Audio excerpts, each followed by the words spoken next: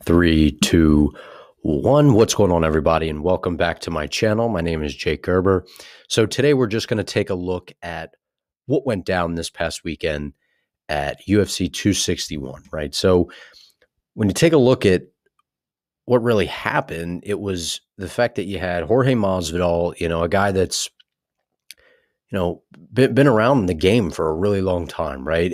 Known for his stand-up ability, able to finish guys, or for a large part of his career, he was a guy that just went to decisions, lost a lot of close fights, but then went on that reality show and then came back and realized that he needed to start ending individuals, as he says, right? So he got on this high horse, right? His last 6 fights, he was 3-3, fought Usman, had the advantage of kind of knowing what it was like to be in there with him.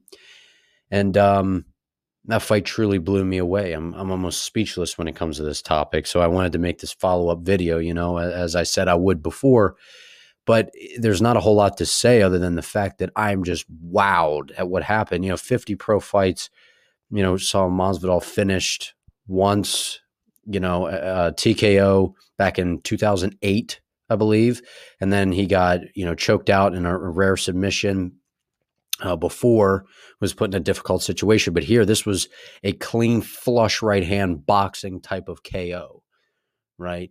Against Kamaru Usman, who's been finishing guys, but a one-shot kill like that, basically, right? I mean, truly remarkable. What really set that up was, the takedown earlier on gassed him a little bit, and then just a threat of that being there, Masvidal getting a little overconfident, saying, he said in the buildup that he didn't believe in Usman's power, and then that right hand was a shotgun, man. I mean, perfect technique, right from the chin, full extension, turning that wrist over, bow, right on the chin and putting him out, and you saw the sweat go flying. I mean, that was a highlight reel boxing right hand type of knockout. And it's really just something that blew me away. I never expected that to happen. I saw it as, Masvidal was going to have to get a finish to win, or Usman was going to win by decision, by making it a boring, grimy type of fight.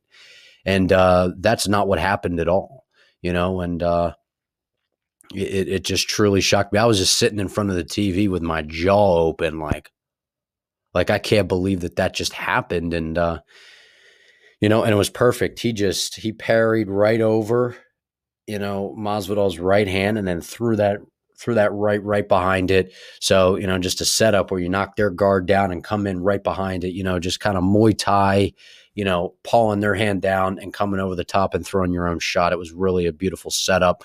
Masvidal was getting a little lazy with his technique, obviously fatigued from the grappling, and then just being extremely confident, as he's a guy that moves really well and gets out of the way of a lot of big shots. So, the takeaway is Usman, in my opinion, right now, because of John Jones' inactivity, is pound for pound number one. Just so dominant, fights behind his jab like a classic fighter. That's that effect of Trevor Whitman coming in there.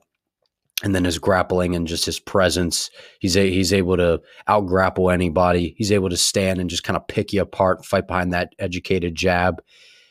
And it's just, it's really methodical what he's doing. And, it sets up an interesting topic, for another video of what's next for Jorge Masvidal, because that finish was devastating, but he's still a star. He's got the BMF belt. We'll see how this Leon Edwards-Nate Diaz fight plays out, but what an incredible night that was. What a great event to have the fans back. 3 great title fights, all finishes in the second round. Really great event. Happy for Rose Namajunas, but, I was sad. I've always thought, Usman, one of the top guys, man. I always said that when he beat Woodley, I really didn't think he was going to lose that belt. Now, I had picked Masvidal because I'm a big Masvidal fan, but, I had clearly stated that Usman definitely deserved to be the favorite, which he was. So it'll be interesting to see how things are, what things come Masvidal's way moving forward after suffering such a brutal loss. But I'm Jake Gerber. See you in the next one.